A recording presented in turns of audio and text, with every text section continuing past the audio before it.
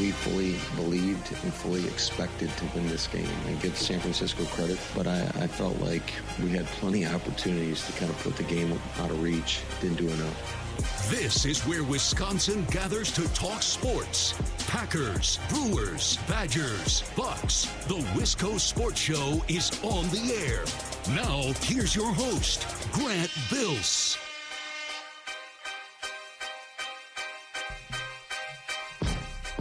Massive, massive news day in Wisconsin sports. Joe Perri, fired. He's out. He's gone. Yesterday, Adrian Griffin, fired. He's fired. Today, Doc Rivers is in. So we're reacting to the firing of a coach.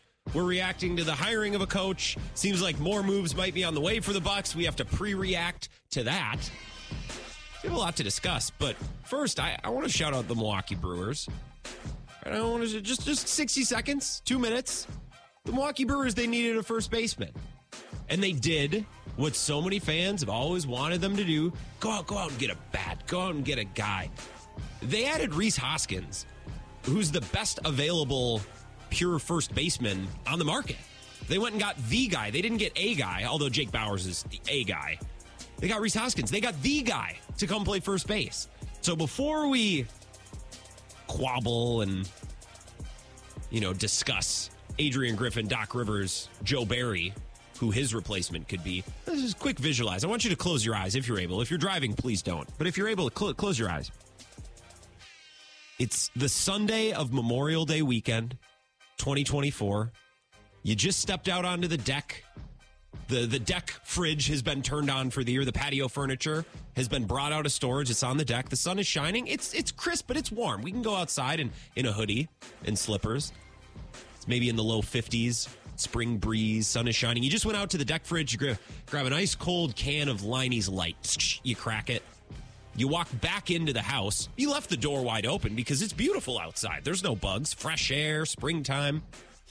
Take a sip of the Liney's Light. You don't have to work tomorrow. You look up at the screen. Valley Sports Wisconsin on the TV. Rock. BA's doing a game. He hasn't in a couple of weeks, and he won't for a couple more weeks. But it's Memorial Day weekend, so he's in town. Rhys Hoskins steps up to the plate. Oh, yeah. Oh, I can see it now. Like, I can literally see. I'm there. Holy smokes. I got to open my eyes. Oh, I felt like I just teleported. Oh, I can feel it. God, this Rhys Hoskins move is awesome. I don't know if we're going to discuss it a lot tonight because we got a lot of big coaching headlines to talk about, but this Rhys Hoskins move is awesome. And I'm jacked. And I'm not going to force feed baseball content down your throat today, but just know that it is in my mind. It's on my mind. It's on my heart today. Brewers baseball. I'm always thinking about Brewers baseball. This is the Wisco Sports Show. My name is Grant Bills. Hope you've had a great day. I have been chomping at the bit ever since I got to work right before Bill's show this morning for the show to start because we have so much to talk about. A new Bucks coach.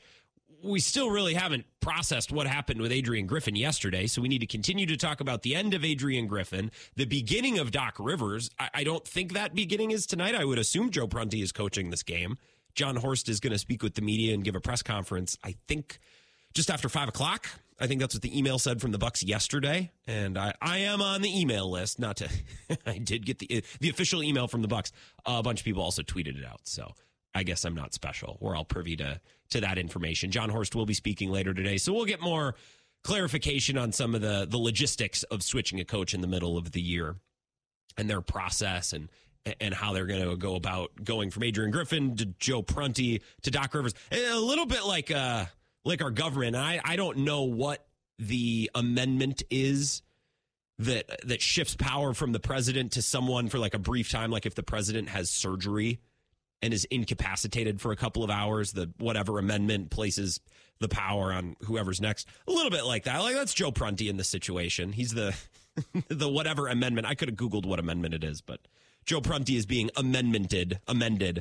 I don't know for how long. We'll learn those details later. So we got to talk about that. I want to talk about the firing of Joe Perri. I really want to talk about Badgers basketball because last night's game was awesome. So maybe we can tuck a little bit of Badgers basketball talk into the show. I don't know that we're going to have time for a lot of calls tonight because we have two great guests. Perri Goldstein is going to be here. Pack's What She Said podcast, Pack-A-Day podcast with Andy Herman. She's part of the Pack-A-Day Pack. She's going to be here at 4:30. We can talk about the end of the Packers season and what comes next at least for the defensive coordinator. Matt LaFleur also firing the strength and conditioning coach today, and I would assume the rest of the staff will go as he goes. We'll see. So we'll talk about some changes with the Packers, reflect on the season. In the second hour of the show, Jake Fischer is going to be here. Yahoo Sports covers the NBA. He's one of their senior NBA reporters. He put out an article today that's saying, the Bucks aren't done. Oh, they're looking to make moves. They got some money to move around. Pat Connaughton, campaign. Bobby Portis would be a massive piece and a big contract to move if they really wanted to get nuts. They have Portland's second-round pick, which is basically a first-round pick, actually maybe better than a late first-round pick because it doesn't come with a lot of the same financial guarantees, and financially it's just a lot better for a team. So that pick does have some value. We'll talk about what comes next. Jake Fischer, Yahoo Sports, going to join us at 5:30. I'll tuck in calls anywhere we can. I'll try my best, but we got a loaded, jam-packed show tonight, and that'll take us right up until 6 o'clock when we'll begin the Bill Michaels Huddle. Who knows? Maybe Matt LaFleur will hire a defensive coordinator by then. Probably not in the next 2 hours, but you never know. You can give me a call if you'd like. I'll open up the phone lines in a bit, 608-321-1670. Probably easier to tweet me on a day like today if you are someone that exists on Twitter and you waste away your life on that app like I do. I'm on Twitter at Wisco Grant. I want to start with the Bucks because I think we need to talk a little bit about what happened, what went wrong with Adrian Griffin, how we got here. Right, the road that we've taken to this point. Because the Bucks, in firing Adrian Griffin, have told us they value process over results. They're 30-13. Wins and losses have not been the issue this year. Right? It's what's underneath that 30-13 record. It's the scheme not really making sense, and the philosophy really not crystallizing in a way that the players understood or the players vibed with. The scheme wasn't working, the philosophy wasn't coming together, and the players knew it. They felt it, right? And as Justin Garcia told us yesterday, Bucks Radio Network, he's around the team. He's like, hey, once a coach loses the players, you can't get it back. You can't get the locker room back once you've lost it. This Bucks team is a walking endorsement of the eye test. Right? And we all agree, it just hasn't looked right. Watch this team night in and night out. It just doesn't look right. Even when they win, it looks herky-jerky. It always looks like there's a little bit of confusion. Am I supposed to be over here? Am I supposed to are we crashing the boards? Are we getting back in transition? It just doesn't look right. This Bucks team is a walking endorsement of the value of the eye test, right? And the Bucks also haven't played a hard schedule up until this point. They have the hardest remaining schedule in the NBA. So the Bucks are looking at all of these factors, not just the results, not the record, 30-13. What does it look like? What does it feel like? What lies ahead? And they felt that it's time to make a change. The Bucks are telling us process over results, because ultimately good process will get the best result.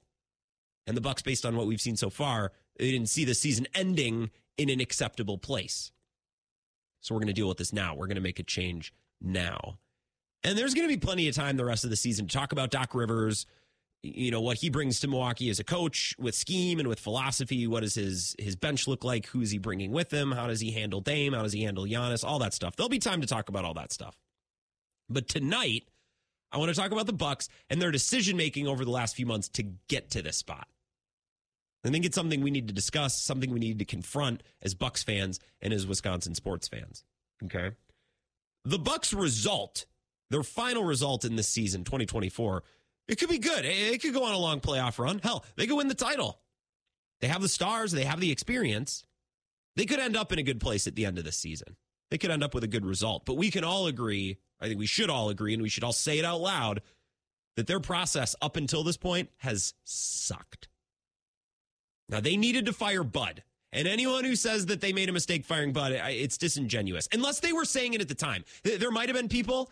The Bucks get bounced by the 8th-seeded Heat. There might have been people after that series saying, no, keep Bud. Oh, okay, if you were saying that at the time, fine. You can now look back and say they never should have fired Bud, but you'd have been the only one. National media, local media, fans of all teams, Bud was a punchline at the end. It needed to happen. So anybody now that goes back and say, well, the Bucks never should have hired Bud. Okay, well, that's disingenuous, and we're revising history. So let's start post-Bud, post-2022-2023 playoffs. Let's go through this step by step. June 5th, the Bucks hire Adrian Griffin, 4-year deal, first-time head coach. Okay. We learn about that hire. Giannis liked Adrian Griffin, but Giannis wasn't saying, I need Adrian Griffin, I want Adrian Griffin. Giannis was more saying, I don't want Nick Nurse. So the Bucks were then left to decide between other candidates. Turns out to be Adrian Griffin, and Giannis played a role in that. We learned the Bucks forcefully strap Adrian Griffin with Terry Stotts. It's like, you are going to take Terry Stotts on your staff. He's going to be your lead assistant. You need someone to help you. You're a first-time NBA head coach. So Nick Nurse, no, we're not doing that. So instead, the Bucks do Adrian Griffin, and the Bucks say, well, we're going to force Terry Stotts onto your staff. This is an arranged marriage. That was June 5th.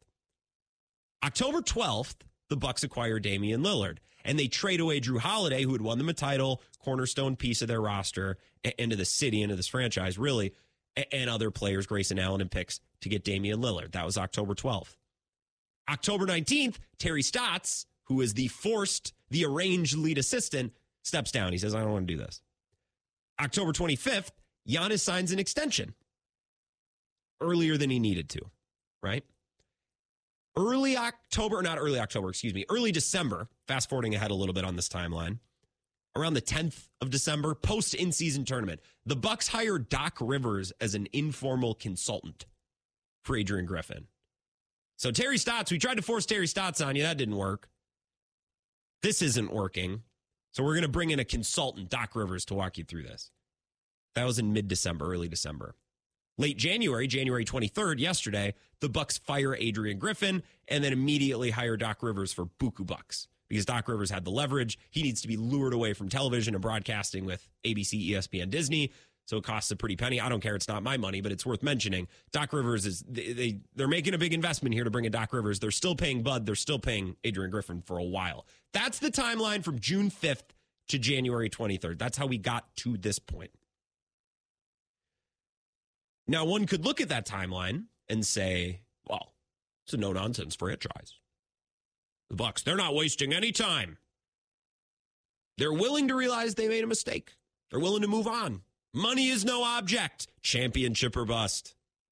Right? And given our history with the Bucks and John Horst, I think there's some truth to that analysis. I think that's reasonable to think this franchise isn't messing around. They'll spend more money if they need to spend more money. We're not wasting time. We have a limited window with a generational superstar. We need to keep him happy, and we need to do what's in our best interest of winning because we only have so many runs at this thing with Giannis. Even if he stays here his whole career, each one of these years are precious. We can't take a single year off, and keeping around Adrian Griffin, that's not going to get us where we need to go, so we're going to make a change. Money's no object. This is NBA Finals or bust. Oh, okay. Given our history with the Bucks and John Horst, there's some fairness and truth to that line of thinking, certainly. But one could also look at this timeline and think, this is dysfunctional. Okay, what are we doing? This is nuts. They completely micromanaged a guy who waited years to get his first shot as an NBA head coach. Then they fired him 43 games in. They hired a guy they didn't believe in because the guy they maybe really wanted was a no-go with Giannis. And they ended up firing the guy for the same reason, is because Giannis no longer believed in him. The roster no longer believed in him. And to be fair, with good reason, he wasn't a good coach. But this is not a timeline. This is not behavior. This is not decision-making that screams function. Right? This screams dysfunction. If you were to show someone this timeline without any previous knowledge of the Bucks, you just showed, hey, Team X did all these things. What would you say about Team X? You might say, does Team X know what they're doing? Seems like they're kind of all over the place. Right? And the Bucks might end up succeeding. They might. But we got to call a spade a spade. This process has been a disaster. And I think on some level it's unfair to Adrian Griffin. By the way, don't feed me some argument about how the Dame trade completely changed expectations. Right? This would have been a championship or bust season with Drew. It remains a championship or bust season with Damian Lillard. The idea that they were going to be able to slow play and develop a head coach at the expense of winning and contending for a title, no matter who's on the roster around Giannis, that's absurd. Right? So the game did not all of a sudden change when Damian Lillard got here. The Bucks knew exactly what they were doing when they hired Adrian Griffin in early June, months before the trade of Damian Lillard. It was championship or bust. Doesn't matter if Damian Lillard was next to Giannis, Drew Holiday, Kevin Durant. I mean, it doesn't matter. Make any roster decision or roster change that you want. As long as Giannis is here, this team is championship or bust. And I don't think Griffin was great. We've talked for weeks now about all the things that this Bucks team isn't doing well. And I'm not saying that Adrian Griffin was about to put it all together. Right? It's show business. It's not show friends. That's what they say. Professional sports is a brutal, cutthroat industry. But this has been a bit of a debacle. Okay? This has not been a functional 6 or 7 months. This has been dysfunctional. Well, they're spending all the money. They're doing everything to compete. You know who else spends all the money and thinks they're doing everything they can to compete? David Tepper and the Panthers. You know, firing their brand new head coach just, 10 or 11, 12 games in, whatever it was. I'll pay the buyout. It doesn't matter. I'm about winning. Oh, okay. It is now incumbent on Bucs ownership, John Horst, and the Bucs veterans, most specifically Giannis and Damian Lillard, to show me they got this. Right? Because this has not been a functional 6 or 7 months. It hasn't been. It's been dysfunctional. Now, I don't think the Bucs are a dysfunctional franchise. I don't think Giannis is a diva. I don't think he is a head case. I don't believe that the last 6 or 7 months is a testament to the decision-making and the acumen and the character of the biggest figures and decision-makers and biggest players within the Bucs organization. But it's now incumbent on ownership and John Horst and the Bucs. And now I got to see it. I need to see that you guys have that. I need to see that you guys are okay. Okay? Because right now I got my eyebrows raised. Looking up like, what are we doing? It seemed like this was doomed from the start, and it seemed like maybe the Bucs knew this was doomed from the start, so they micromanaged. Here, take Terry Stotts. Here, take Doc Rivers as a consultant. It's not been a functional 6 or 7 months, so now the Bucs got to show me something. Show me that you are an aggressive, win at all costs, money is no object franchise, and not all over the place, chasing your tail, dysfunctional franchise. And I don't believe they're dysfunctional. I believe that a really good organization had a dysfunctional 6 or 7 months. But that line has to be drawn the moment that Doc Rivers gets to Milwaukee. I need to see that they got this. And I think they'll show us that they got this, but I need to see it now after what we've seen with this whole Adrian Griffin debacle that really started in early June. And the timeline kind of wrapped up yesterday as I did my best to outline. Hope that made sense. Let's take a 3-minute break. I want to talk about Joe Barry. He's out. What does it mean for the Packers? I want to be fair to Joe Barry. I want to be accurate about this last season with Joe Barry at the helm of the Packers defense. 3 minutes and we're back on the Wisco Sports Show. This is the Wisco Sports Show with Grant Bills on the Wisconsin Sports Zone Radio Network.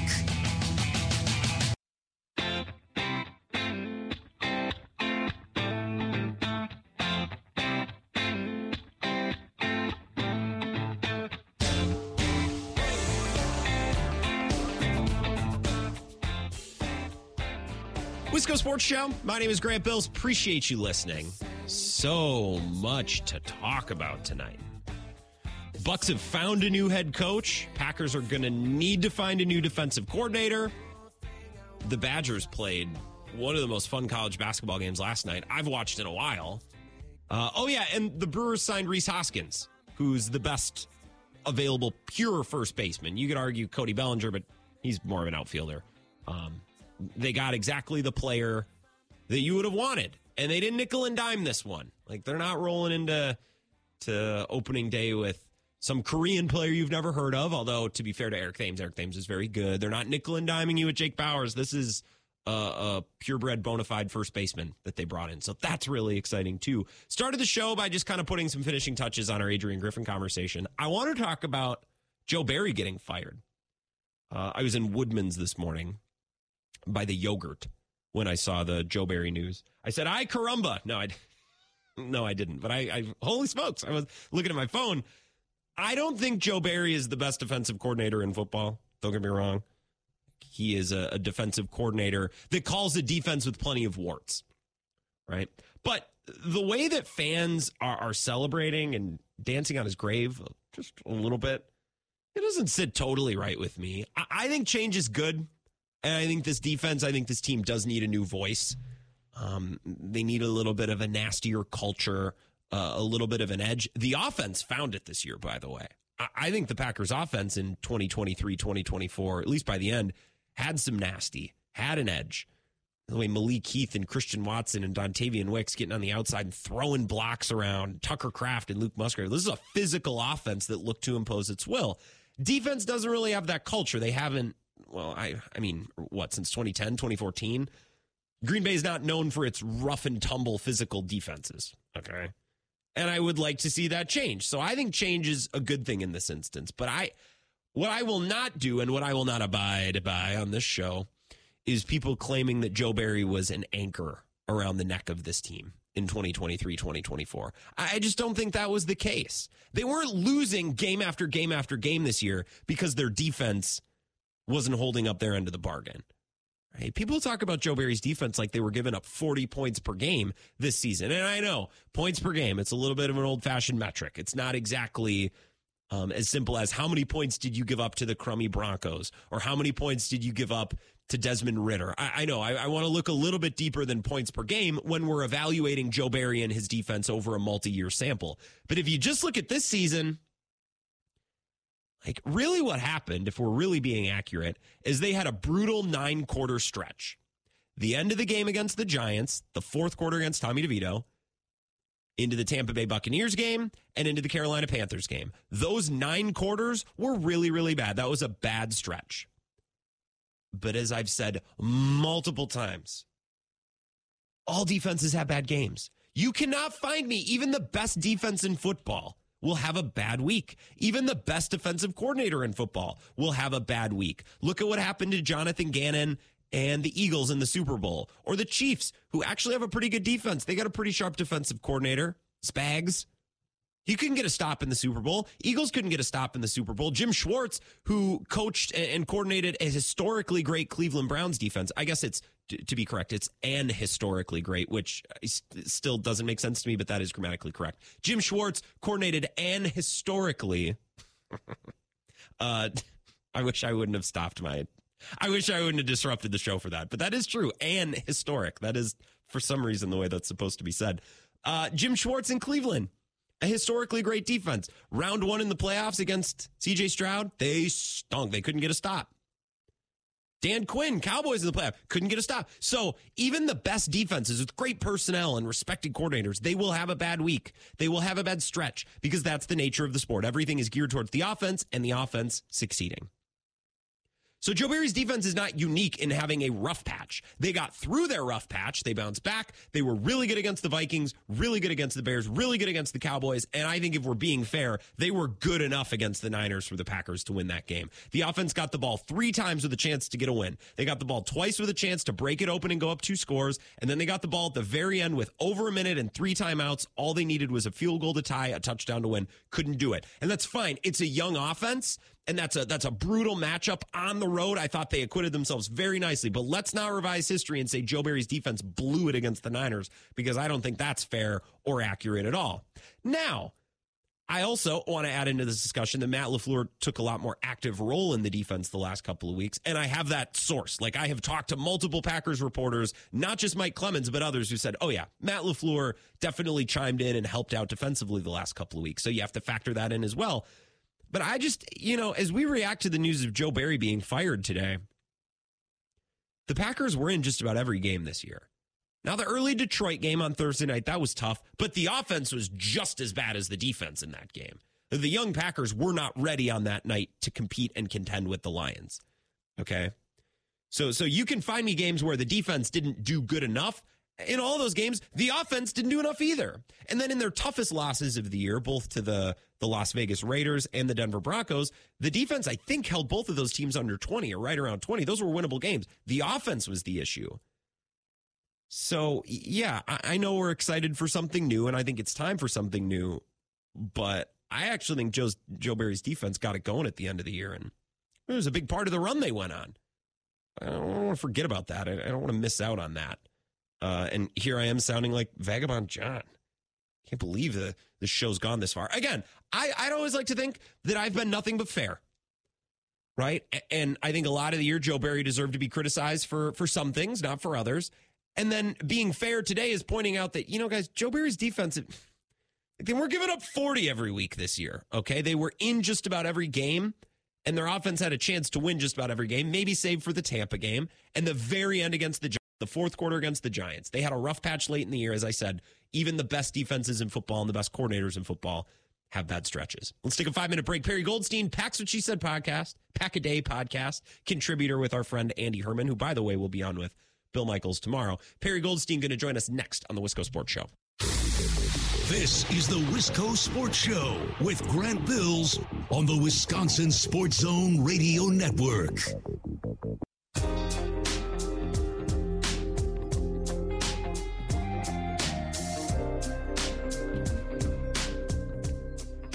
Wisco Sports Show.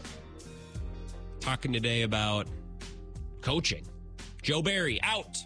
Adrian Griffin out. Doc Rivers is in, though. We don't know who's going to replace Joe Barry. My money is on someone that none of us have ever heard of.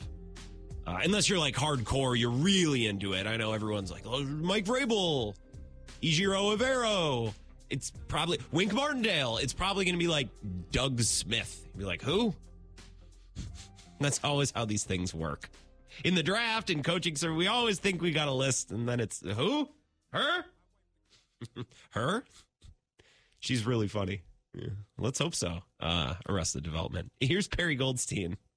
Pack's What She Said podcast, Pack-A-Day podcast. Talked to her about an hour ago before the show started. I wanted to reflect on the Packers season and talk about what comes next, including now a new defensive coordinator. Got to find one. Here's my conversation with Perri. Enjoy. Perri Goldstein is here. Pack's What She Said podcast. I love you on Pack-A-Day as well with Andy.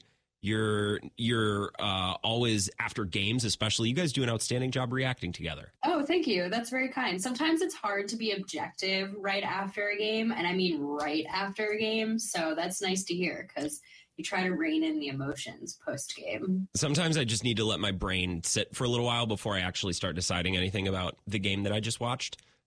So I can. That's why I don't think I do a good post game. So you and Andy continue to kill it together when you guys team up. I want to start. I know Joe Barry got fired today.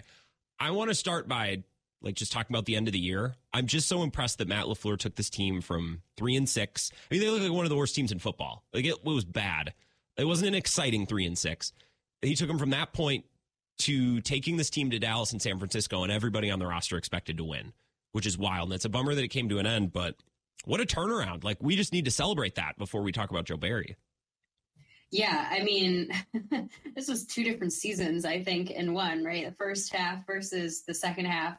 And I know I got killed for this in October, but I remember towards the end of October saying, they're not winning and it's really hard to score points right now, but you can tell that the individual pieces are really exciting.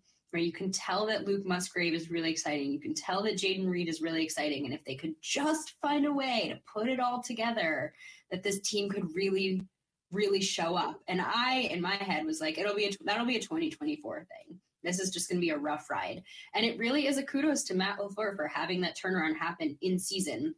And I maybe give a little bit of that to Jordan Love, right? Because in elevation of quarterback play probably elevates the rest of the room as well. And there's probably a little bit of vice versa. Guys start running right routes and, he hits them in stride, things like that. But man, what this team did over the course of the second half of the season and then into the postseason, I don't know if we've seen a team do that in recent memory. It's funny because everyone on Saturday night and Sunday and Monday, we're all frustrated because how did we not have a good kicker, or that safety position is just terrible. And it's kind of funny. Matt LaFleur made his GM look bad because when Brian Gutekunst was making some of these decisions, he's like, well, we're going to ride with a rookie and it'll be fine because we're not a kicker away from, being in the Super Bowl. We're not a safety away. I'll prioritize other things. We can trade Rasul Douglas because he's expendable and the team is really bad. And then Matt LaFleur and this team go on a run, and Goody seems like a bozo for some of these shortcomings when, I don't really blame him for any of the decisions he made. Kicker, safety, this team wasn't going to be perfect, but his own team, his own head coach made him look bad. I don't think Goody looks bad at all. I think Goody's in the running for exec of the year right now. With some, I guess in the immediate aftermath of Saturday night, with some, he looked bad. I would agree because he couldn't fix everything this year. And I've talked about on my show with our Packers guy, Mike Clemens, we were going to prioritize wide receiver, tight end, O-line. The things directly related to Jordan Love in his first year were the priority. And Goody nailed that part of the team. Yeah, well, you can't. I mean, again, we went into the season being like, well, this is kind of a rebuild season. Mm-hmm. So in a rebuild season, you focus on the high priority, hot topic positions, right? Which is exactly what he did. You just listed them. And we knew what the issue areas were. We knew safety. We knew, I think inside linebacker was maybe a question mark. Is Devondre Campbell going to be last season, or is Devondre Campbell going to be all-pro Devondre Campbell? We kind of have that answer now. kicker is they drafted a rookie. Let's see what his deal is. So we still have some question marks, and now he has another offseason to fill in those holes. But the good news is that all the important positions, all those questions are answered. So, like, well done, Brian, because now window's wide open, and arguably he doesn't really have all that much to fix anymore. No. Those are easy ones to plug some holes in. Yeah, you draft players for your defensive backfield, for safety and for corner, and you kind of build that up. But, you know, we thought maybe they'd need a left tackle. If they want to roll with Rasheed Walker, I think they absolutely can. Right? I think they're set with what we saw from Brooks and Colby Woolen at the end. It's like, oh, okay, so they might be set at D-line, too. They don't have a huge hole anywhere other than maybe safety, but, you know, that's not a position that needs like a top 5 pick to address. So I completely agree. You know, you talked about Goody, you know, drafting the things around Jordan Love and setting him up in year one. You know, Tucker Kraft and Luke Musgrave, great weapons to throw to, but towards the end of the year, you know, I also started to contextualize those two guys as, oh, these two guys are a means for Matt LaFleur to run what he wants to run. Like, it was really cool seeing Goody's personnel meet LaFleur's vision, and then it all met and came together with Jordan Love's execution. The 2 tight end sets, neutral down and distances under center, scheming up things for Aaron Jones and these wide receivers. It was really cool to see that all come together. Because of 2 tight ends, one from Timberlake, South Dakota. Like, that's what they were missing. That rules. Yeah. Yeah. I mean, I think this is what Matt has always wanted to call, and he will go to the ends of the earth denying that, you know, which I get why he will, but we're seeing his vision come to life on the field. And again, I'm going to give credit to the quarterback, because you need a quarterback to execute it at the highest level. I think there's complexity to it that not every quarterback can do, but you said it, you're seeing a ton of under center. I think like 60% of snaps were under center this season, way more than we ever saw with 12, a ton of motion, a ton of two tight end sets. And again, you're getting a lot of like explosive talent at those positions too.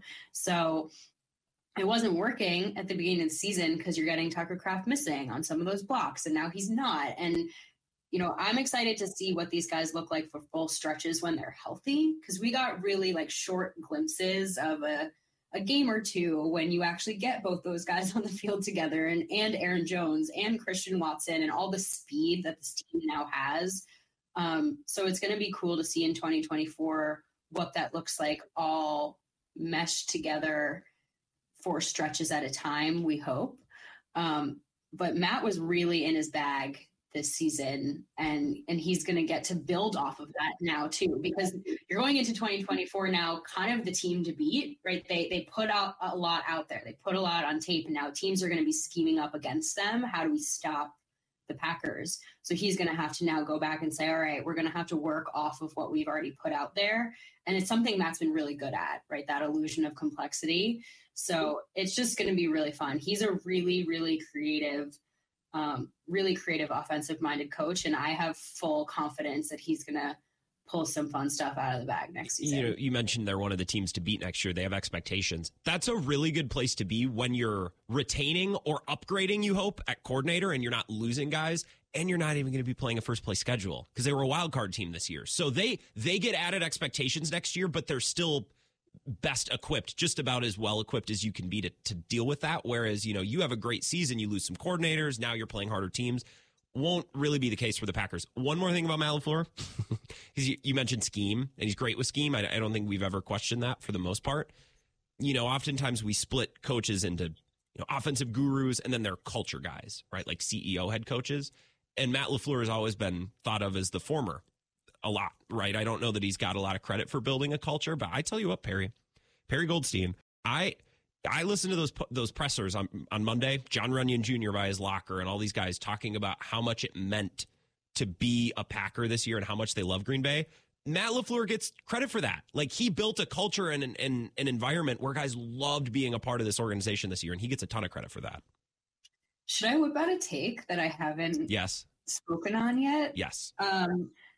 I think this is the first season we're actually getting Matt as a leader, like as a full full-sized, seeing Matt be the leader that he has always wanted to be. Sure. Because and this is not an anti-Aaron Rodgers take by any means. Like 12 is a very specific kind of leader. When you've been at his position for so long, you get to be a leader of men. And he brought that level, he elevates a locker room.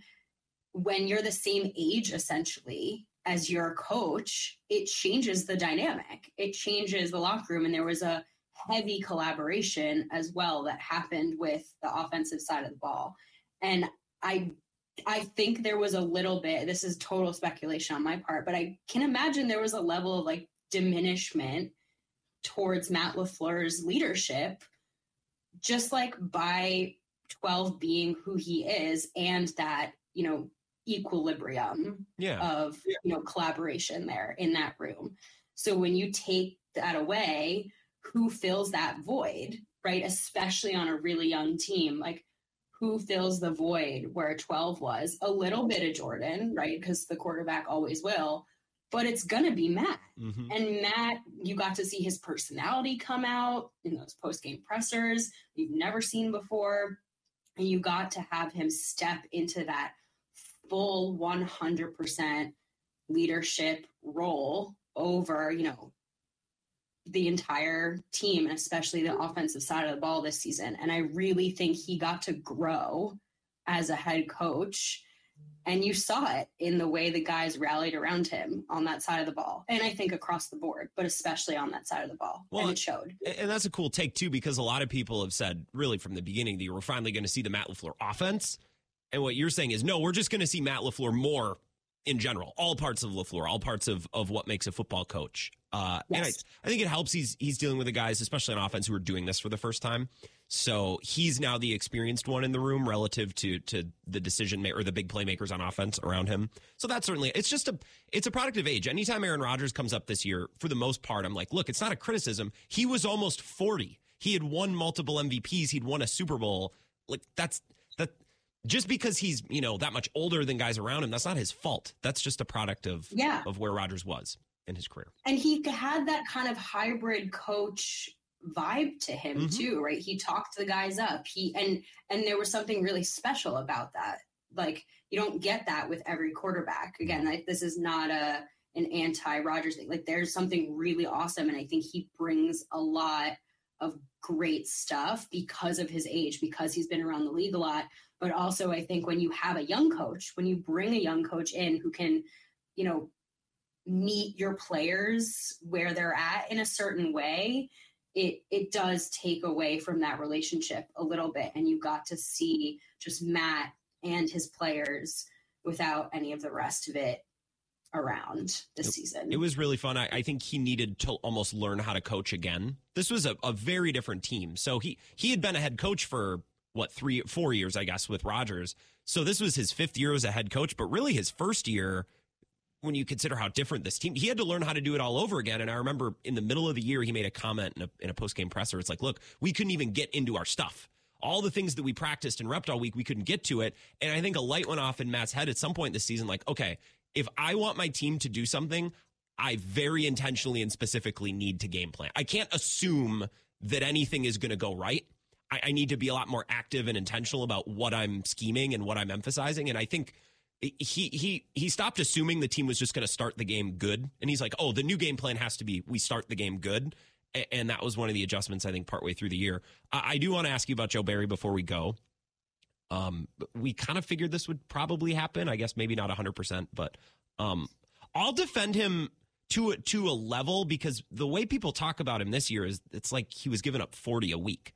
And that wasn't the case. They had a really bad, ultimately 9 quarters. The end of the Giants game, the game against the Bucks, and then the game against Carolina. But the rest of the year, I'd say the offense had a reasonable shot to win every single game. It's not like they were giving up 40, but I think a new voice, a new scheme to go along with a new offense and really a new generation of players makes a lot of sense. Where do you stand? What would you say? What's your Joe Barry take?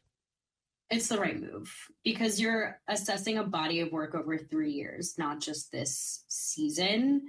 And there's a couple of things. I think that's one. The second is what does player development look like? And I don't particularly think player development under Perri has been great.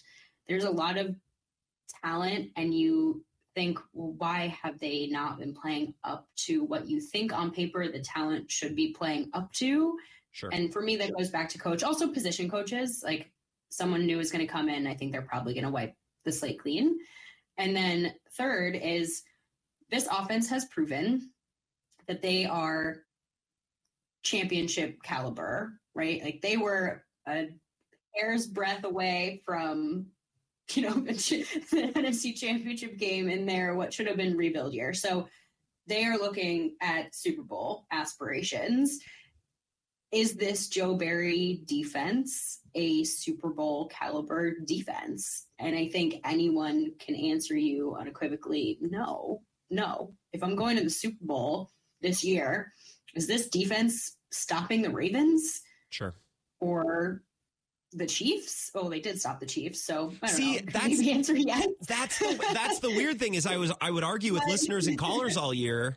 Like they're only giving up so many points per game, and I said all year, but they're not playing the Niners and the Cowboys. And then they played the Niners and the Cowboys, and they actually were okay. I know until the end with the Niners. My point stands though, which is that like I think you have done such an amazing overhaul of the offensive side of the ball to get that side of the ball in such a place where you can make a Super Bowl push next season. Get the defense there too. And that to me is new coordinator, new position coaches, infuse it with some more playmakers, some talent, and you can make a run. But Joe Barry's time is up. 30 seconds. Do you have a preferred candidate as of today? You don't need to. I don't think I do. Evero? Okay. Yeah. All right. If Carolina can let him go, that would be awesome. I saw the Dolphins let Vic Fangio go because he wants to be closer to his family, and they're in Pennsylvania. So now he's just going to work for the Eagles. And I'm like, what? Are there any really good defensive coordinators that just move their family to Wisconsin and ask their team to relocate on that grounds? It was very weird, the Vic Fangio thing. I don't know. Well, they did have a monumental collapse. They did. So that feels like a cop-out. A little bit. A little bit. I would tend to agree. We'll see who they hire. My money always on these coaching hires is someone you've never heard of and are not expecting. That's normally what happens. That's what happened with Joe Barry. That's kind of what happened with Matt LaFleur, too. So my money would be on that. I appreciate you, Perri. It's a very busy week. Sports, real world. Thank you for the time. I appreciate you always. Of course. Anytime. This is the Wisco Sports Show with Grant Bills on the Wisconsin Sports Zone Radio Network.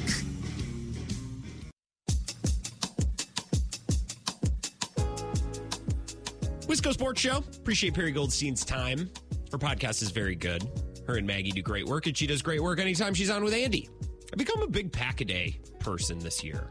I only have so much time to listen because, I get to listen to Bill for 4 hours, and I do this show. We create enough content. I can only consume so much other content. Perri and Andy both do a really good job. Andy will be on with Bill tomorrow, 11:30. He'll join the Bill Michaels Show. Andy Herman, always worth a listen. All right, we can sneak a call in here before the top of the hour. 608-321-1670. Wisco Sports Show. Who's this? Hello. You on speaker? Oh, hey, it's Rick. Hey, Rick. I just had one quick question. I know you're running the break at 5. What does Matt's brother coach?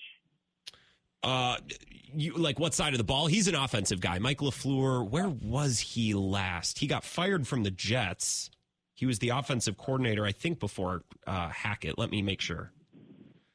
Well, it's not that big a deal. I was just, if he would have been defensive, I was just curious. I just feel like he has somebody in mind. It just seemed like it was so quick for Barry to go like that after a winning season. I thought maybe they really had somebody in mind already. Well, they might. It'll take longer. Joe Barry was fired this morning, so even if they have someone very specific in mind, it might take a couple of days. Michael Dennis LaFleur is an American football coach who is the offensive coordinator for the Rams. So he's with McVay, kind of staying in the family, so to speak. All right, so it won't be him then. Probably not, unless he wants to change vocations. He wants to convert to defense. I don't know. I wouldn't want to hire my brother, because then what if I need to fire my brother? That would be sticky. I would like to avoid that if I was Matt LaFleur. I don't know. I wouldn't have a I think. You wouldn't have a problem firing your own brother? No problem at all? Well, I thought that him and Barry were buds. They are. Good buddies, or if you're family, I don't know. I can't imagine it would be easy either way. So. No, you're probably right. Firing anybody. Right, Rock and Rick, I got to run. It was nice to hear from you. It's been too long. Yeah, you too, bud. Hey, I'm on weight a lot here. You're too popular. I'm sorry about that. Rock and Rick, have an awesome night. Rick would fire his brother. No problem with it. That's good to know. These guys all know each other. I mean, people say, well, I don't just want Matt LaFleur to hire his friends. Well, he kind of has to know the people. You're convincing someone to come work for you. So you need to have a relationship with these people if you're hiring them one way or another. Brother or friend, as it seems him and Barry get along very well. Said that Joe Barry is one of the best men he's ever had the privilege of working with. So they have a relationship on some level. Hour 2, Wisco Sports Show. Next.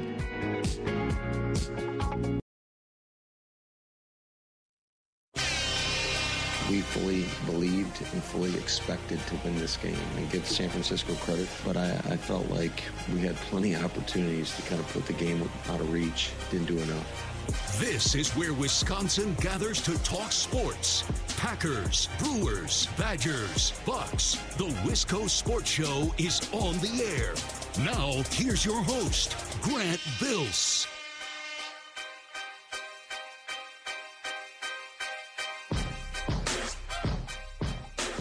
I want to take some calls. Appreciate Rock and Rick. I have the most time-aware callers, I swear. How many phone calls on this show say, hey, I know you got a lot of calls to get to. Hey, I know you're running up against the break. Like, I don't need a producer. I have all of you guys. I couldn't miss a break if I tried. Every caller's like, hey, I know we're up against it. We're borderline woefully late. I want to get back to the phones here in 2-3 minutes top. So if you're hanging out there, I promise I'll get to you. We got loaded phone lines. Jake Fischer, Yahoo Sports. Some really good reporting on what comes next for the Milwaukee Bucks earlier today. He's going to be here at 5:30. The Bill Michaels Huddle coming up at 6 o'clock. Some more discussion on Joe Barry and what comes next. We'll hear from Mike Clemens. I do want to shout out the Wisconsin Badgers basketball team. They won an awesome win in Minnesota last night. Minnesota hit, their first 6 3-point attempts of the second half. Wisconsin was up 10 at half, and then Minnesota came out and just was a blowtorch for the final 20 minutes. Wisconsin survived, and the last 2 minutes was electric. A lesson in making your free throws, no doubt. I believe Minnesota finished last night. I wrote it down. Give me 1 sec to make sure I have it. 100% correct. Minnesota as a team last night shot 5 of 13 from the line and lost by 2. What an embarrassment to the Big Ten. Let's grow up. Make our free throws. Tyler Wall is hitting clutch free throws. Just terrible for a Big Ten team to shoot that poorly. My favorite part of the game was watching Chucky Hepburn and Max Klesmit defend on those final couple of possessions. And it's a real privilege when the Badgers, not the Bucks, the Badgers are up 4, 5, 6 points in the final 2 minutes. And Klesmit and Hepburn can just dig in. And they throw their hands around. I mean, no lazy passes, no lazy dribbling, no bad. You can't get away with anything against those two defending the backcourt, especially when they're playing with a lead so they can be a little bit confident. They can cherry pick a little bit, go for steals a little bit. It's the basketball equivalent to a football team having a lead and pinning their ears back, rushing the quarterback. Like that, it's so fun to watch Klesmit and Hepburn just clamp in those final 2 minutes. And they did a great job against Minnesota last night. That was a really, really fun game. Wish we could talk about it more tonight, but we got bigger fish to fry. Joe Barry's been fired. The Bucks have a brand new head coach. And I want to talk about all this stuff with you guys. 608-321-1670. Welcome to the Wisco Sports Show. Who's this? Hey, Grant. It's Clem Head Mike from Chippewa. Clem Head Mike from Chippewa. Were you happy? Were you celebrating when Joe Barry was fired this morning? No, I'm kind of with you. I'm on the fence with that, but I think anytime something like this happens, the fans are happy. There'll be a new enthusiasm and a new outlook. So I think it'll be good for the Packers. I think making all the fans happy will be one thing, and bringing in some vitality. I think Matt can bring in someone that's maybe a little younger. Maybe he'd have a little bit more authority, over him. It's hard to. I know from experience, it's hard to boss around somebody that's twice as old as you or, a lot older than you and been around the league for a long time. So I think it'll be a welcome change. But they also fired their strength and conditioning coach today, Chris Gizzi. So Matt LaFleur, I think, recognizing this offseason is maybe an opportunity to make some changes that he'd been thinking about. It's like, well, the team's turning over. It's a younger team. We're starting a new era. Might as well make some changes.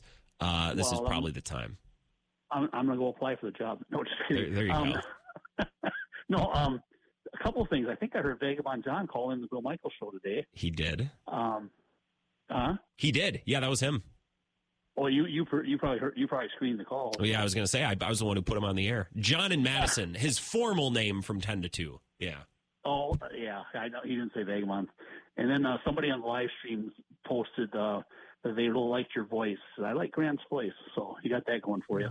Well, screw the content of what I was saying. My voice is just pleasing. I'll take compliments when I can get them. That's fine. I'll take it. I actually wanted to talk about the Doc Rivers thing. Doc Rivers is a head coach in the NBA since you were 2, and he won one championship with the Celtics. They had Allen, Pierce, and Garnett, that superstar team. He could, you know more about the NBA than me. You could have been the coach. You could have said, hey, guys, just go out there and play basketball. Okay, coach.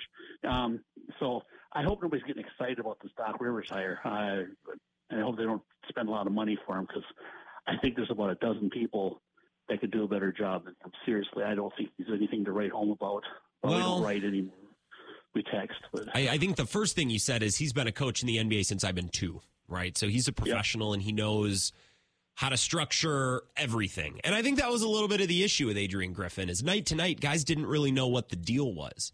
And we're going to talk about this with Jake Fischer coming up, but an NBA head coach needs to balance, the boring stuff. Night to night, we need to have our fundamentals and we need to stick to this and that because that's what gets us through the regular season. But a head coach also has to be flexible and experimental, and a head coach needs to kind of find that balance.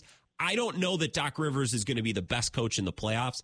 I do know that he's a professional and will be a lot better than Adrian Griffin. And you're hiring a coach in the middle of the season, so you'll have so many options, Clemhead Mike. That's the problem. Yeah, that's true. You don't have a lot of options. Nobody wants to go to a coaching gig knowing that they might just run out the rest of the season and then be gone, I suppose. But, so those are some of the things I just had for you. So I'll let you go. I know your phone bank is jammed. So loaded. Nice talking to you. Yeah, you too, Clemhead. Have a good night. Listening up in Chippewa Falls, Sports Talk 105.1. Yeah, I don't think anything is unfair. You just said, Clemhead. But this is the price that the Bucks pay for hiring a head coach and firing them 43 games in. Is now you either go with an interim, Joe Prunty, and that's not going to cut the mustard. This is a championship or bust team. With respect to Joe Prunty and his stewardship of the team back in 2017, 2018, like you can't waste a year where Damian Lillard and Giannis Antetokounmpo are on your team. Like Doc Rivers is the best option, probably. And he's a professional. He's a pro. I don't know that he's going to be the best coach in any given playoff series, but Doc Rivers won with a super team in 2008. This Bucks team is a super team. Came together a little bit differently than the Celtics team did, but it's a super team. So I think those are the reasons that you can kind of talk yourself into Doc Rivers and hope for the best. I think they had a 0% chance to win the title with Adrian Griffin this year. I don't know what the chance is with Doc Rivers, but I know that it's higher. I know it's not 0. Put it that way. 608-321-1670, Wisco Sports Show. Who's this?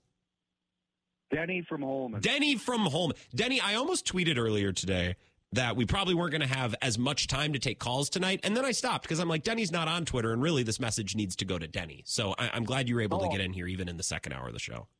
Yeah, thank you very much, sir. I appreciate it. Of course. So I think Rivers is a good hire. I don't think the Bucks are going in the right direction. I think he can get them to play some defense. I totally agree with what you said. I think that, and I just wanted to comment too on the Packers, on the loss and stuff. I'm almost 3 times your age, Grant, and I saw the 4th and 26. I saw the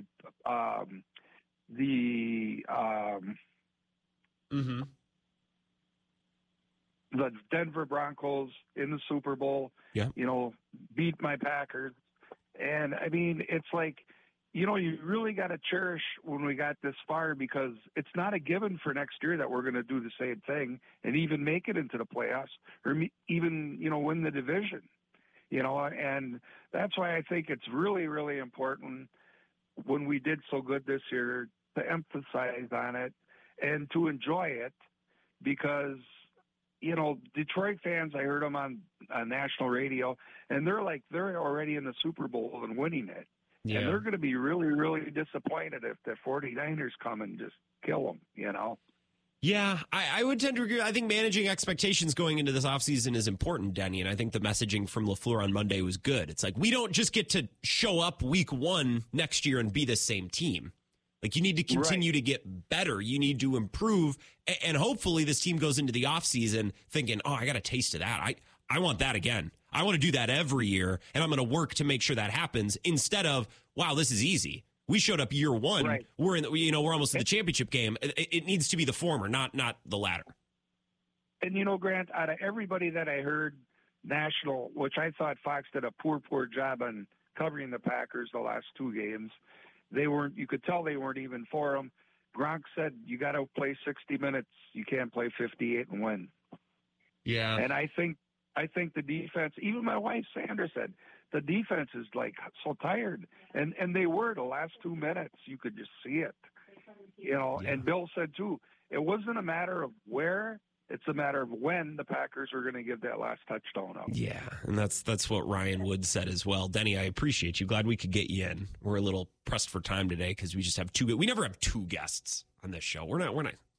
Experts don't join this show. That's not normally what we do, but it's a big day. So I wanted to get some authoritative voices. Yeah, Denny, I love what you said about the offseason.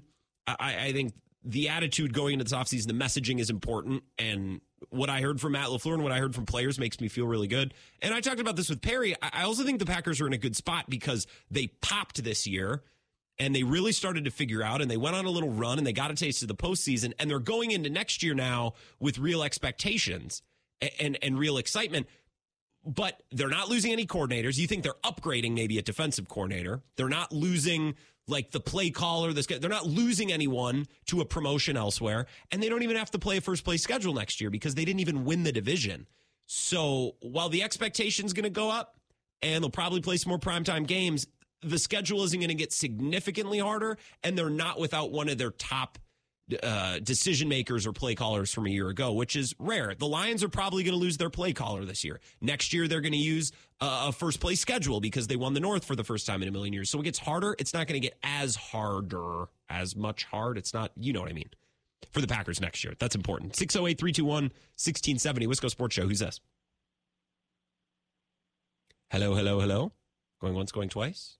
All right. Let's go back to line 1. I'm just making the rounds through the phone lines. Wisco Sports Show, who's this? Grant, it's Q in Milwaukee. Q, what do you make of all this Adrian Griffin? I was wondering if we'd hear from you. Maybe you tried yesterday and we just had too many people trying to get through, but I was hoping we'd hear from you on this Bucs coaching decision. So before we go there, great interview with Perri. I've been very hard on LaFleur, and I liked her take on him growing as a leader. I think the firing today is not something he would have done a year ago. Clearly he didn't fire him last year. So I hope she's right in that he does a confident hire, that somebody can really help and be the best person for the job. So on the Doc Rivers stuff, I was shocked that they fired Griff. I've obviously been a Bucs backer and a Griff supporter. I'm excited that they pulled the trigger. I'd rather find out now instead of that he was the wrong candidate for the job when they hired him in June than finding out in May when the playoffs start. As far as the timing goes, I feel like this is a desperation move. I'm a little concerned that it's foreshadowing that we're not getting the bite line that we're looking for to fix the roster during the trade deadline. I don't think if they thought they could make a material move at the deadline that they would have made this huge coaching move, because I don't know where you stand on this, but what do you place the lack of progress for the team? Is it on coaching or is it on the roster? What's your percentage breakdown on that? I don't think their roster is perfect, but it's better than this. Their defense is not going to be elite, but right now it's not functioning. Guys don't know where they're supposed to be and how they're supposed to rotate night in and night out. That's more the problem. And I think they're going to make moves. It's not going to be anything seismic, but I think they're going to look with Pat Connaughton and Campaign and that second rounder from Portland. I think they're going to look for someone, PJ Tucker, Teibel, but Teibel's interesting because he's got a backstory with Doc Rivers now, so you got to factor that in. I think they're also going to make a move, but if Adrian Griffin could have done more with this, he would have, right? Like, I think it was coaching, and they can tweak the roster, but mostly coaching. They're better than this. Yeah, I guess I would say it was at least 60-40 roster. I think that if Adrian Griffin had the bench, which was defensive focused, that we had last year, I think he would have had a much better start. But that being said, like him or hate him, Doc Rivers is the best, or like has the best resume for a coach that the Bucs have ever had. Like, we've never hired somebody that's won the finals or taken a team to the finals twice. And like, saying that it was a super team that did it is not a good excuse, because guess what? He's got another super team right now.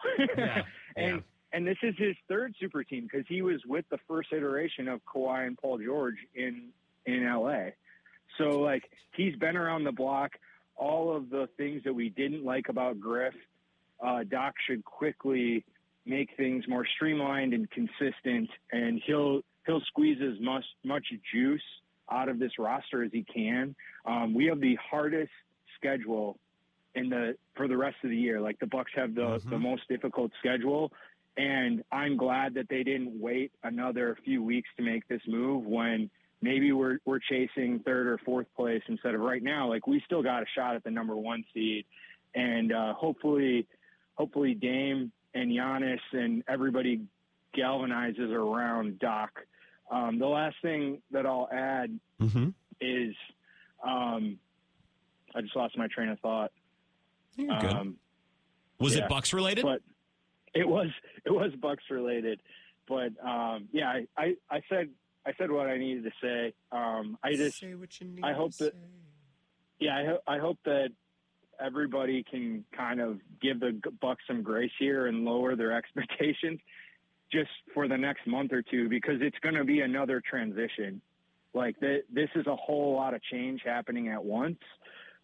So who knows I don't even know who's coaching tonight. Like, Doc Rivers is our coach, but I'm guessing Joe Prunty is going to be on the bench.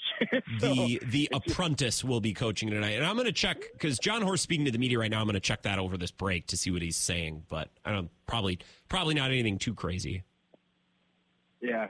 But I don't know. I think, like you said, our chances of winning the finals this year went up today, and that's all we can ask for. The thing I was going to say. There we go.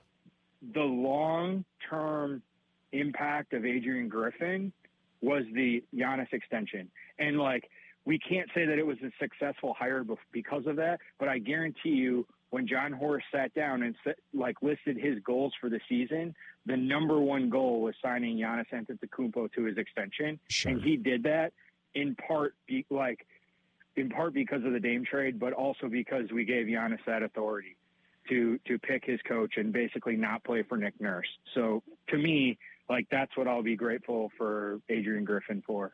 And that's important. And I'm glad that you remembered Q. I was like, I think if we give him 60 seconds, it'll come to him. Thanks, Q. He listens in Milwaukee. I got Giannis to resign. Giannis didn't handpick Adrian Griffin. He just really didn't want Nick Nurse. I think that was as much. That was really the reality. So the Bucs were kind of hamstrung a little bit with obviously who they could hire. They couldn't hire Nick Nurse. Man, I don't know how I feel about the Giannis part of this, because I want Giannis to be happy. I want him here, but it's like, dude, okay, so you got the coach indirectly that you wanted, and now you're telling us that he should be fired less than 50 games in. Like, it's a mess. What have I been saying? 2024, the drum I keep beating. We need more organizational power. We need less player empowerment, more organizational empowerment. You win more games, everything runs better. I have to take a break. If we want to stay on schedule, get to our guest, Jake Fischer, Yahoo Sports at 5:30. So we're going to take a 3-minute break. If you're on hold, stay there. I'll get to you right after this break. 3 minutes, and we're back on the Wisco Sports Show. This is the Wisco Sports Show with Grant Bills on the Wisconsin Sports Zone Radio Network.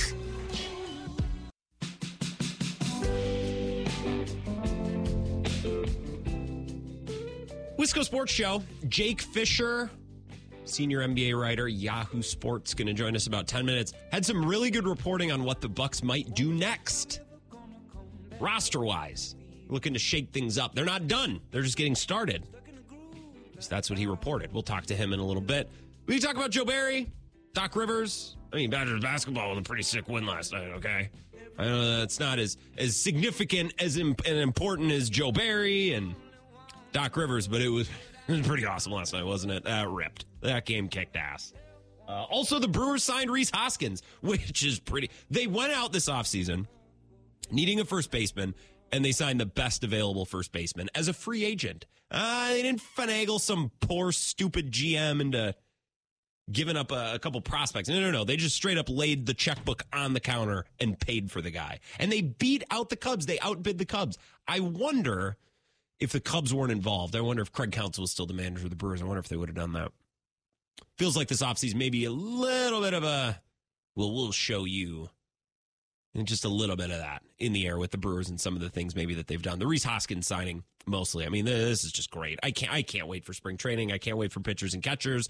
Also got word today, spring training is a go for the second straight year for the Wisco Sports Show. So I'll give you dates and other information when I feel like it's fully ready to go. But I feel confident enough after sending some emails and conducting some business today that we are a go for a second year at spring training. And it's important for me to get down there. I like to see a team in its infancy. You know, it has nothing to do with it being warm and sunny in Arizona. I actually wish it was colder down there. I wish it was more difficult. Feels like a vacation. I don't want it to feel like a vacation. I'm working. I'm getting to know the team. I'm scouting. I'm giving information to you guys.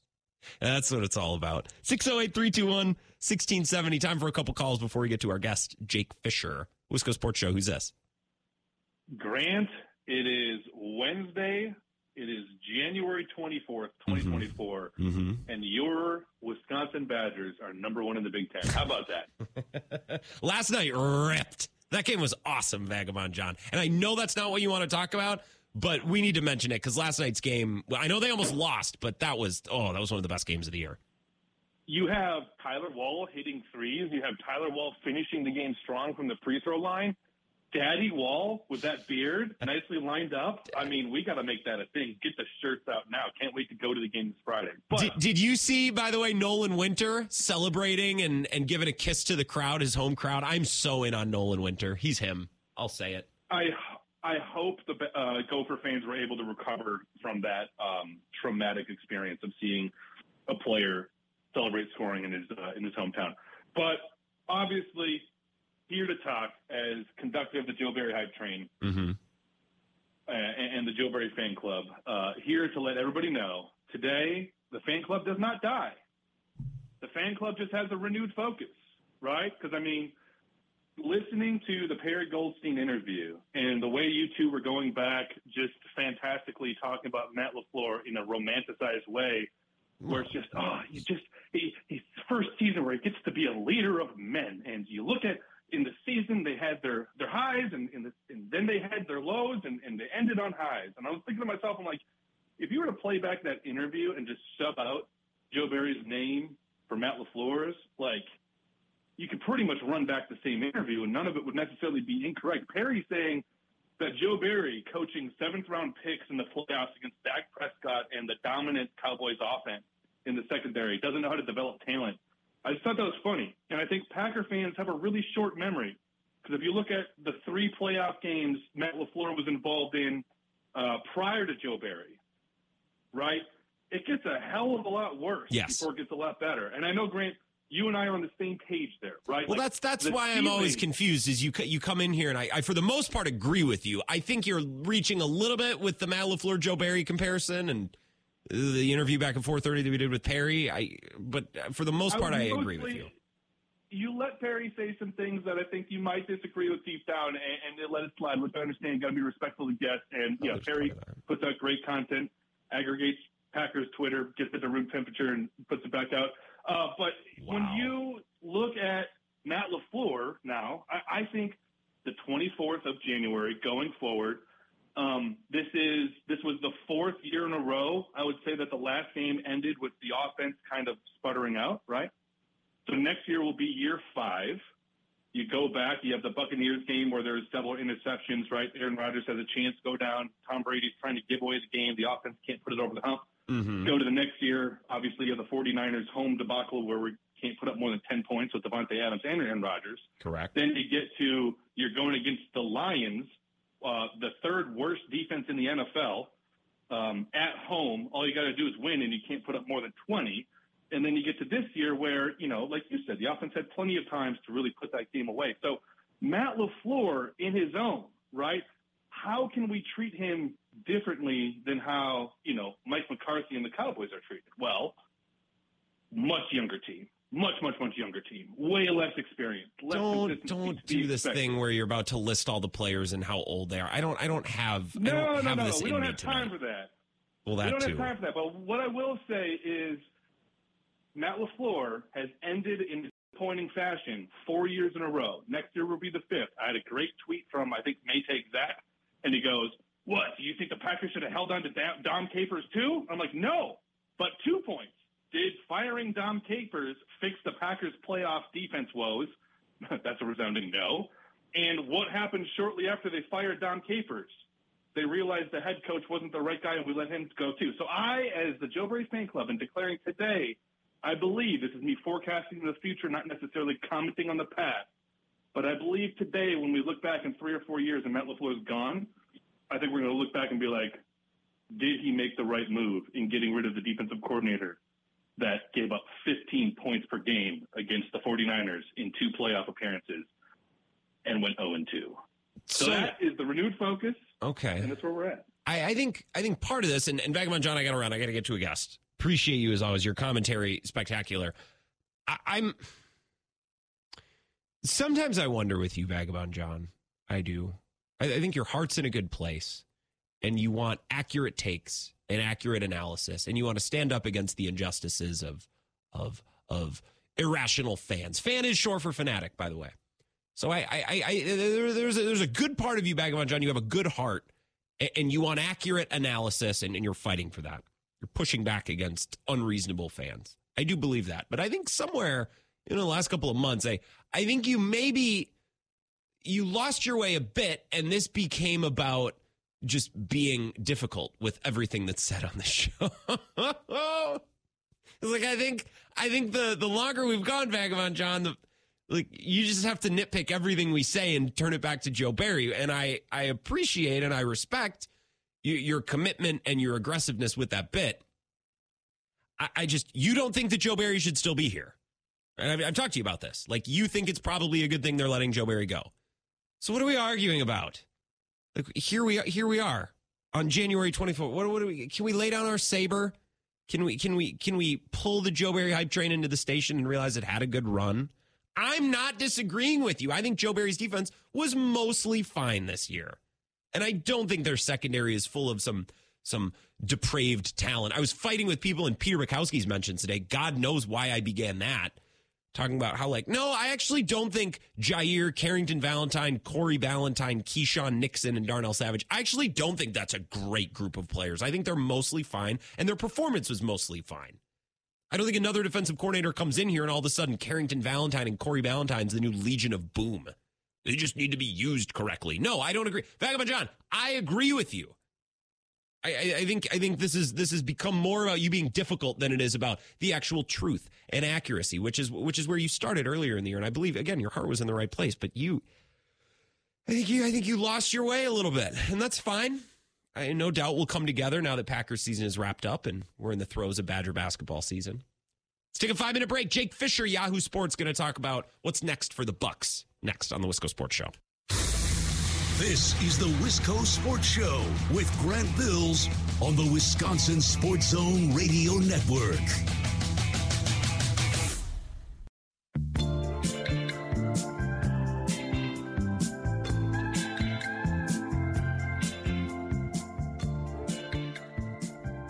Wisco Sports Show, John Horst speaking with the media right now. He's not talking about Doc Rivers tonight. He's just taking questions and addressing what happened with Adrian Griffin, which I think is smart. This quote is bingo. And this is what I told Q earlier on in the show when Q called and he said, so has their issue been a roster issue or a coaching issue? Q is like, I think it's 60-40 roster. And I'm like, look, roster ain't perfect, but the roster is better than this. This is directly from the Bucks' mouth, from John Horst's mouth.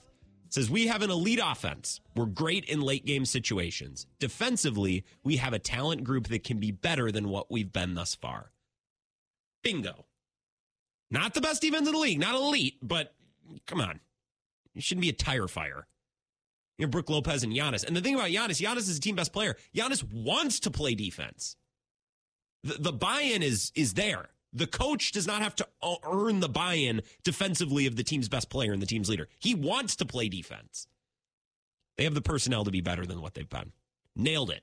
Outstanding. Great. Accurate statement from John Horst. Love it. All right, Jake Fischer, Yahoo Sports senior writer, put out an article earlier today about what comes next for the Bucks. There's some good reporting in there. I asked if he'd come on. He said absolutely. I talked to him just before the show recorded it. Here's our conversation from earlier. Jake Fischer is here, Yahoo Sports. He's also the author of Built to Lose, a book about how the NBA's tanking era has really changed the way that the league looks and has defined the way that the league has operated the last couple of years. And Jake, you've had some really good reporting, as have your other colleagues at Yahoo Sports. I was reading something by Dan Devine earlier today about the Bucks' issues. So let's start with there. The reason that Adrian Griffin has been fired, and they have since hired Doc Rivers, scheme was no good. It wasn't landing. Philosophy wasn't sticking. I mean, I would watch every night as a Bucks fan. He's a defensive head coach. He's coaching a team led by Giannis who wants to play defense. He's talked about it, and it never really looked right, and it never really made sense. So I think that was the issue. Everything stemmed from that. Tell me about what has happened in Milwaukee and what you've heard about their issues that led them to this point. I think from the get-go, when Terry Stotts walked away before the season began, there were already alarm bells going off about just Adrian Griffin's overall fitness for the job, being that there are a ton of assistant coaches who look for that number one chair, but being a head coach in the NBA is so much more than just, it's so many things. It's personality management. It's motivation. It's holding people accountable. And then that's all before you get to the basketball. And the basketball is broken into managing minutes and managing schemes and managing rotations and lineup adjustments and player development. Like, there's so many different things that encompass that overall responsibility.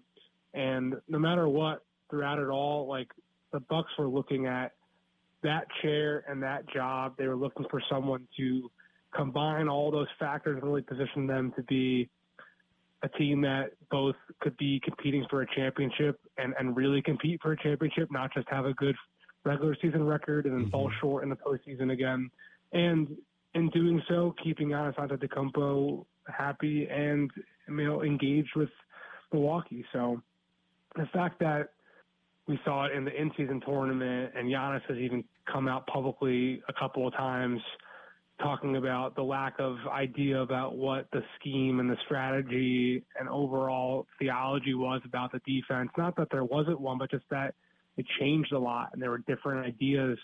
It's both what Milwaukee wanted to try to find someone that would be willing to mix it up and be creative and change different looks that Mike Budenholzer necessarily wasn't. But I also think that NBA players going through an 82-game grind, they want some type of identity and understanding of what they're being asked to do on a routine basis. Yeah.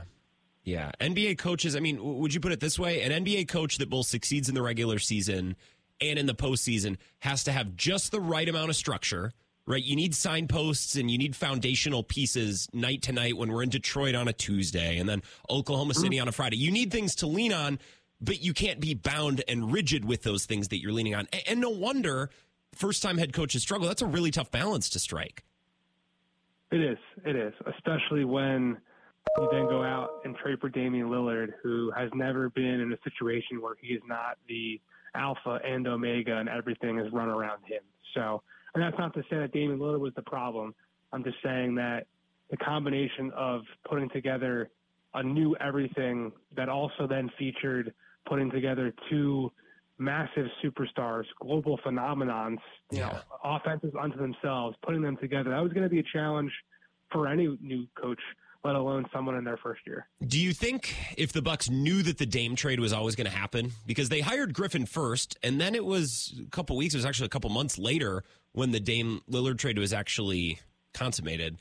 Do you think if the Bucks knew that Dame was on his way, they needed to change something after getting bounced in the first round of the Heat?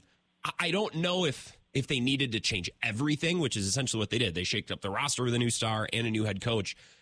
I don't know that coaching Bud was ever on the table, but I feel like the Bucks just ended up making more changes than they expected to be making. Does that make sense? Yeah, I totally I hear what you're saying. Because, look, a lot of what front office's job is about is mitigating mistakes and not overreacting and trying to keep as much continuity as possible.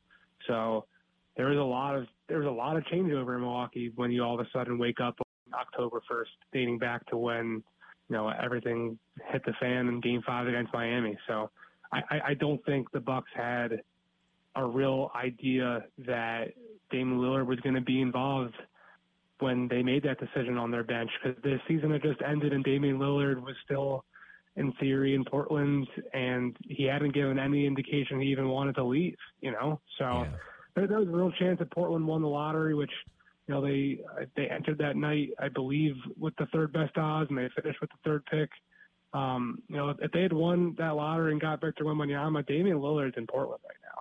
So there's no way that John Horst or anyone involved at the top of the decision tree in Milwaukee expected him to come down the pipeline when they made that change first with just parting with Mike Budenholzer, let alone then hiring Adrian Griffin. And I don't think it really came until the fall when it became very clear to Damian Lillard and his people that Miami was just not going to be an option for him, that he had to start looking at other scenarios like Brooklyn and Milwaukee, that I think the Bucks started to get a real sense that it was a possible thing he'd be even welcoming happen for a superstar like him in this later stage of his career. It's funny, we talk about how coaching is hard. You're balancing all these things. Running a team, being an exec or an owner is difficult too, because you just don't know, especially in this league, how quickly things change, and you don't know what options you may or may not have in a week or in a month, even as you're changing coaches and trying to figure out the direction of your team. Jake Fischer is here, senior NBA reporter at Yahoo. Also get his book, Built to Lose, How the NBA's Tanking Era Changed the League Forever. Two more really quick. First, you talk to folks all around the league. What have you heard from folks outside of Milwaukee about the Bucks hiring and then micromanaging and then firing Adrian Griffin only 43 games into his head coaching career? Because I'm not defending his work on the court. He needed to make improvements as a head coach, but this is brutal. And I could understand why decision makers and coaches around the league would be a little bit put off by how the Bucks handled all this. Yeah, I don't think anyone out there is shaking their fist and saying shame on the Bucks. Okay. I do think, one thing for sure, Milwaukee was the front office were the ones who hired Terry Stotts and wanted to furnish Adrian Griffin's bench with experienced assistant coaches who had been there before in various capacities. So that was something that I think you could point to and say, hey, that wasn't necessarily fair. But that happens across the league all over the place. Very few head coaches have full autonomy to hire their assistants. That's becoming more and more of a commonality as front offices are getting involved in that process. And the other thing I would say, though, is that the personnel, the defense being what it is, everyone talks about the downgrade from Damian Lillard, or from Drew Holiday to Damian Lillard on the defensive side of the ball. Grayson Allen, from him to Malik Beasley, has also been something that has been a pretty big challenge. And to me, looking at their lack of real wing stoppers on the roster, it's no surprise that the Bucks are looking at options right now. I think ultimately to bring it back to how people are viewing this, it's just kind of the nature of the business. It's a crazy business.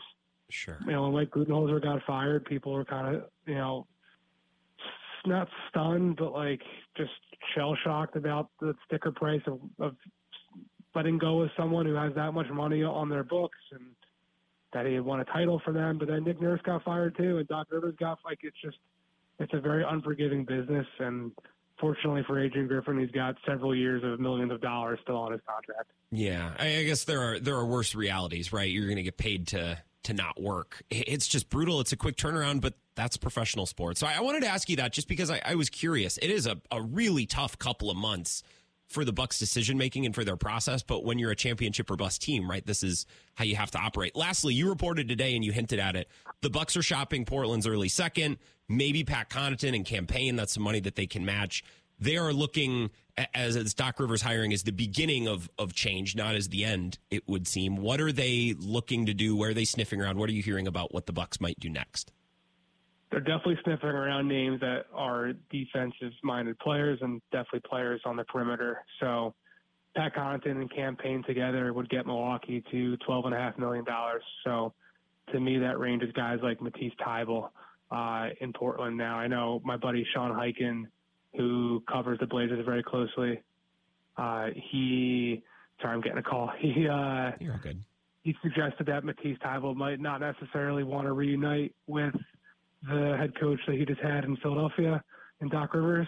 That's someone to keep an eye on. But I think ultimately there's plenty of opportunity for wing players like, Royce O'Neal, those types of guys that are in that range for Milwaukee to look at. But the name I've heard in that range is Matisse Thybulle. If they want to get into the Bruce Brown, DeJounte Murray sweepstakes, which I've heard, they're going to need to put Bobby Portis's deal or contract in the deal as well. And to me, that seems like a little too rich for Milwaukee's blood. But we'll see. Yeah, they've gone through a lot of change, a lot of foundational pieces or voices. Drew Holiday's gone now, Adrian Griffin gone too. You start wheeling and dealing with Bobby Portis, man alive. You drive through Milwaukee, every other billboard is Bobby. So I guess we'll just see exactly how nuts the Bucs want to get over the next couple weeks for the trade deadline. Jake Fischer, I appreciate you so much. Thank you for coming on and helping us fill in some of these cracks. Thank you so much. Thank you. Appreciate it. This is the Wisco Sports Show with Grant Bills on the Wisconsin Sports Zone Radio Network.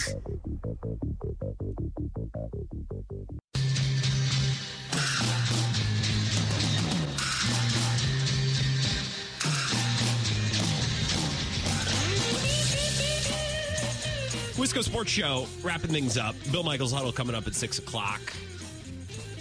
I love having someone on after me.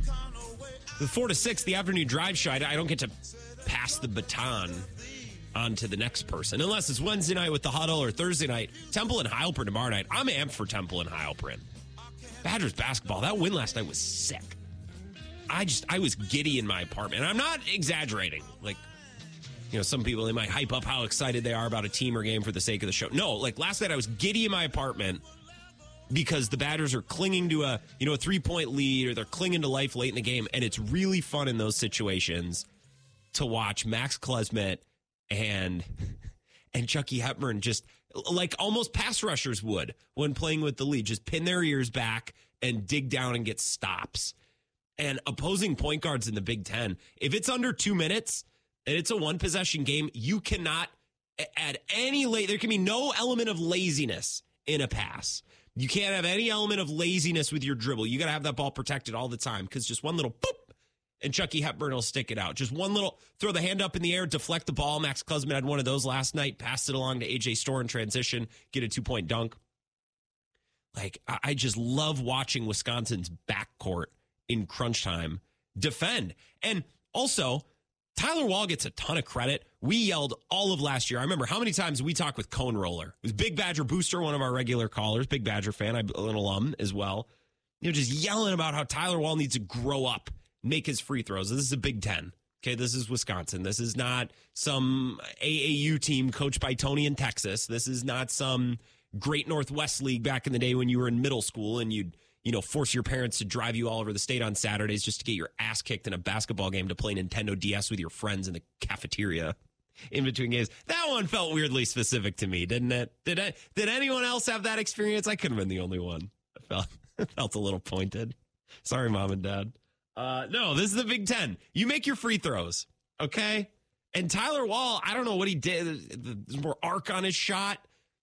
I don't know how they cooked that up in the lab, but he's making clutch free throws. Minnesota, what'd they shoot? Minnesota! They shot, 4 of 13 from the line last night? That was terrible. Disgrace to the Big Ten. I think it was 5 of 13. Let me go check just to make sure. because I know the stats need to be 100% accurate for this show to be okay. Yeah, 5 of 13 from the line. Really like watching Tyler Wall, clutch time, trusting him at the free throw line. Really love watching that backcourt play defense. And I'll also give a shout out to Carter Gilmore, because Carter Gilmore gets treated as a punchline by you animals on Twitter. I see the tweets from Badger basketball fans. Half of Badger basketball fandom on Twitter is complaining that Connor Essegian doesn't get enough run, and the other half is complaining about how Carter Gilmore is a bum. And I'm not telling you that Carter Gilmore is Sam Decker here, but you watch him when it's a dead ball, you watch him during a timeout in between free throws, communicating, animated, huddled up. Like, he is an active part of this team. You can tell he's important to this team. So the mainstream media will never give Carter Gilmore credit. It's not something I'm going to hold my breath for, but I will on this show. I'll give Carter Gilmore credit. He seems important. I would like to, hopefully Zach doesn't hear this. I'd like to get back to the Kohl Center in the next couple of weeks, cover a game, give Zach a night off. Although Zach probably doesn't trust me to do it by myself, so he'd probably also have to go. But I would love to ask either some players or Greg. I mean, we don't talk much about Carter Gilmore and what he provides to this team, and I think it speaks volumes. Carter Gilmore is averaging about 10 minutes a game on a team that Gus Bus can't get minutes. Connor Essegian can't get minutes. There's players on this roster who I expected to be playing, or playing a lot more so far this year. They haven't been playing, and yet Carter Gilmore gets steady minutes. I think that tells us a lot about the importance of his voice and his experience to this team. As a basketball player, yes, but as a teammate and as a part of this team, especially when they're late in a game, hostile road environment. They're at the barn last night, even down a couple of points in the closing minutes. You're playing from behind, needing to get crunch baskets and crunch time stops.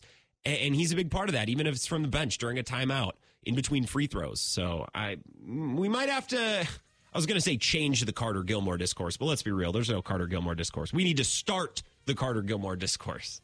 4 to 6. On the Wisco Sports Show. I know we didn't talk about it much tonight. I'm also psyched out of my mind about the Reese Hoskins trade. Bring on opening day. I'm ready. Bring on Memorial Day, where I'm going to be drinking an ice cold Liney's Light out on the deck. It's mid-50s, but the sun is out. You can leave the deck door open. No need to even worry with the screen door. Fresh air, no bugs. God, I can't wait. Bill Michaels Huddle. Joe Barry out. What says Mike Clemens? We'll find out at 6:30. We'll make our picks for championship weekend as well. Bill Michaels Huddle next. Talk to the rest of you tomorrow at 4.